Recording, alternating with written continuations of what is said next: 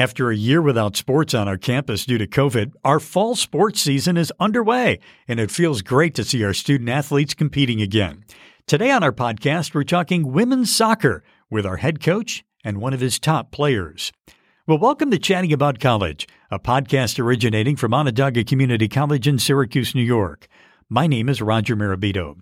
We record our conversation in the studios of our Broadcast Media Communications degree program. It's located in the Whitney Applied Technology Center on our campus. And we're joined on our podcast today by women's soccer head coach Mike Drake and one of his awesome players, Clara Neville. Both of you, welcome. Thanks for having us. Great to have you both here. What's it like for you? I'll start with you, Coach. What's it like to be back this year after not playing last year? Yeah, it's definitely a breath of fresh air. Just having the kids around and being involved with them, and you kind of missed being involved in so many people's lives, and it's nice to have that back. Season hasn't started off the way we've wanted it to, but we had a big improvement yesterday with a away road trip win, and hopefully we can keep building on that. Clara, how about for you? What did it feel like not playing last year? It was definitely strange, and soccer wasn't always a part of my college plan until I came here, and that was kind of one of the bonuses of coming to OCC as a part of my college career. And I met with Coach last year hoping that we'd be able to have a season. So it was disappointing when we weren't really able to do anything in the fall, and then we kind of hoped we would do something in the spring, but then we weren't able to do that. So it was really exciting to know that I was going to be back in a team setting and have those girls I can rely on and have more relationships on campus. So, Coach Drake, you mentioned a nice win yesterday. We're recording this on Friday, September 17. You had a long trip yesterday to Adirondack, got your first win. How good did it feel to get that first win? Yeah, I mean, it was a sigh of relief, to say the least. And, of course, it had to come in the most dramatic fashion. It didn't come easy. It was not easy. What happened? So, Clara scored in the first 56 seconds of the match. Wow. We had a great ball outside. We've been working on getting to the end line and getting the defenders to turn and face back towards their own goal, and then, picking out passes across the face of goal. And Clara made a great near post run. And Natalia, one of our wing forwards, she served a great ball in. Clara got a little touch on the ball, and it scooted past the keeper from probably 3 yards away, Clara, I'd say. Yeah, it was pretty close. Yeah, so it was a great feeling, a great start. We talk about the first 5 minutes, how essential they are, and then the last 5 minutes. So we went up 1-0, and then again, Clara got us on the score sheet again, probably 15 minutes into the second half, or into the first half. Okay. And so we're up 2-0. Gave away an unfortunate penalty down in the box. Our goalkeeper came out. I thought she won the ball cleanly, but the referee saw it differently. They scored on their penalty to make it 2-1. And we went probably close to an hour at 2-1. And just a couple series of unfortunate events. We had a couple injuries, so we went down to 10 people. And then a couple shots that just didn't fall our way that ended up in the back of the net for Adirondack. We went down 3-2 with about 10 minutes left. Wow. And we scored with 1 minute, 15 seconds left to tie the game up. Our captain, Claire McNitt, put one in the back of the net off a rebound, which was great. And then 3 minutes into overtime, Natalia, who had the 2 assists to Clara early on in the first half, got on the score sheet for us and buried the golden goal, and that was it. So in overtime, it was quite dramatic. Yeah, so the bus ride home must have been fun. It was a lot of fun. There was a lot of singing, and the boys got a great result as well. They won 5-0, and a lot of different scorers, a lot of different assists for them as well, which was a great result. And so there was probably about 3/4 of the ride home was celebratory singing and dancing, and the coaches were definitely entertained for the first 3 hours of the ride home. That's awesome. Sounds like a blast. As a coach at a community college, you have a lot of roster turnover every year, but when you don't play for a year and then you come back and it's almost like you're trying to start all over again. How long does it take to get everyone to feel comfortable playing together and working together and that kind of thing? Well, I wouldn't say that it took very long at all for our group to feel comfortable with each other. Oh, that's great. we try to do a lot of things that get kids out of their comfort zone during training, just like fun activities where they have to wrestle or, they have to do something that puts them in an uncomfortable position. And then, our sophomores like Clara and Claire just kind of lead the way with their big personalities and kind of pull the personalities out of kids. So it's great to have someone like her to help that team chemistry along. So, Clara, you came here from Nottingham High School. Mm-hmm. You're in the photography degree program. Yep. And you had the chance recently to do something pretty cool, shooting pictures at some concerts out at the amphitheater. Tell us a little about that.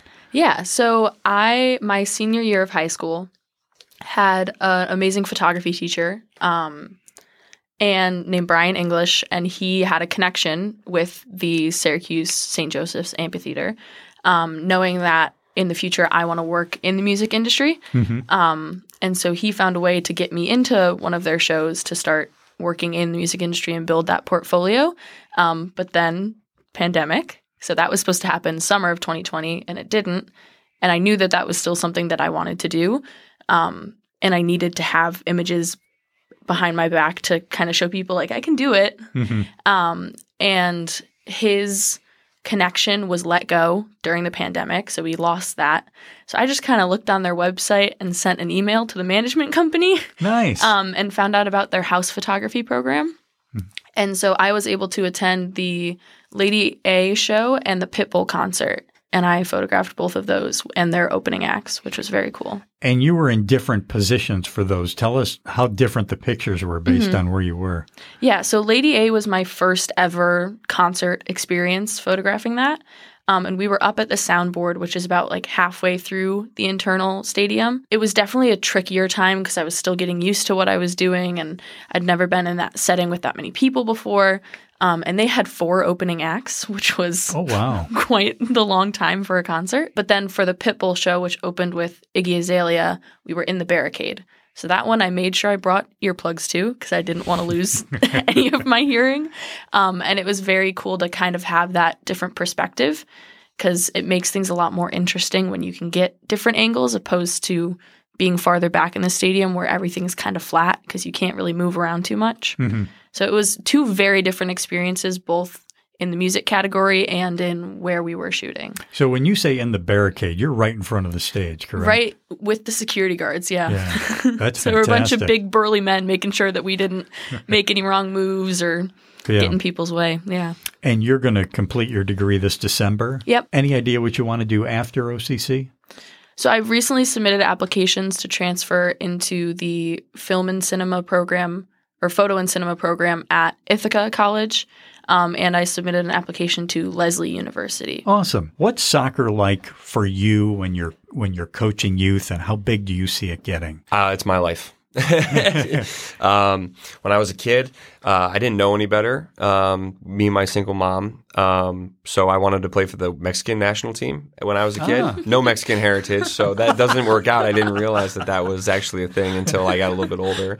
You just thought you could play for the Mexican national team. Yep. I just thought I could. So it was definitely a learning curve through that, and I played a lot of soccer nonstop. I was a 3-sport athlete for most of my career in high school, but we had a barn out back, and I would just go bang the ball off the barn wall nonstop, all day, every day.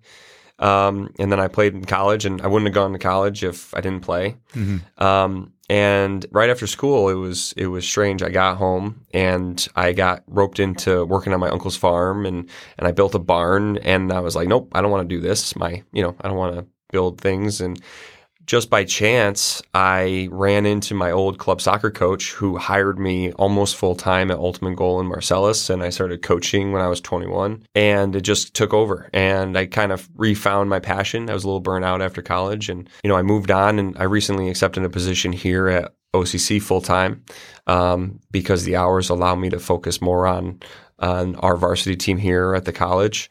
And now I'm also coaching 2 club level teams, a 2007 girls group and a 2005 girls group. Wow. For the new Syracuse Rush program, which we're super excited about. And then just kind of also starting up a new LLC to do small camps and clinics and work with local high schools and youth and kids all over the place. So For me, it's live, breathe, eat, dream soccer. And I try to push my passion on everybody so that, it helps build the foundation here in America. And then, obviously the top level players that are going overseas and playing and allowing the men's national team to be more successful is also spreading, the joys and loves of soccer throughout our country, which I think is great. Claire, how about for you? Obviously you play soccer, but do you love watching soccer on TV, or how big a part of your life is it when you're not playing? I was raised in a soccer household. So I have 2 older siblings, and they both played in high school and college, and we were all kind of given a ball at our feet around 5 or however old you can stand up. And I always grew up every morning that Premier League was on, my dad and my brother would be watching it. And it was kind of like when I was a kid, I was like, can we please change the channel? I want to watch cartoons. I want to watch anything else. It's always soccer for hours. But now, like, as I've gotten more into it, I can sit down and enjoy and appreciate like the level of the sport. And I don't necessarily have a Premier League team that I support, but like I'm always, whenever the women's national team is playing, I'm watching that. Like those women are so impressive and so talented. And I think they deserve more support than they get, even though they're finally getting a little bit more recognition. And in my later high school career, my parents, along with other soccer parents, decided we've watched the kids play too much. It's our turn to play again. Really? So they started an indoor league and they were playing like 50-year-olds probably playing with like 30-year-olds. So They didn't always do too hot, but it's very fun to watch. And then once me and my friends whose parents it was got old enough, we play with them too. So soccer is also maybe not as much as Mike, but still definitely a big part of my life and my family. Do you have a favorite player you enjoy watching? Rapinoe is killer. And I also, like, me and my sister grew up like idolizing Alex Morgan. Like she's just so cool. And we actually got to go when the Women's World Cup was in Canada. We went to a game and watched them win as they do. So pretty much any of those women is just my favorite. What was that like being at a World Cup game?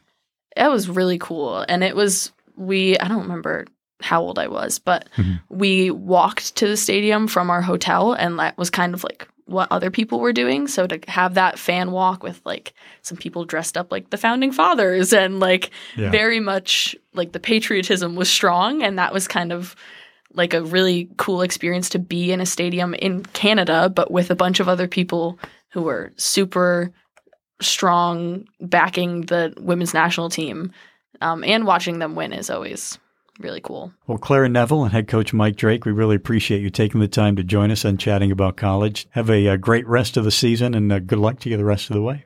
Thank you. Thanks a lot. Appreciate it. And we'd also like to say thank you to our Broadcast Media Communications degree program for use of their gorgeous studios here on campus. And thanks to you as well for listening. I'm Roger Mirabito, hoping you've enjoyed chatting about college. Please subscribe, download, and rate and review us wherever you download fine podcasts from.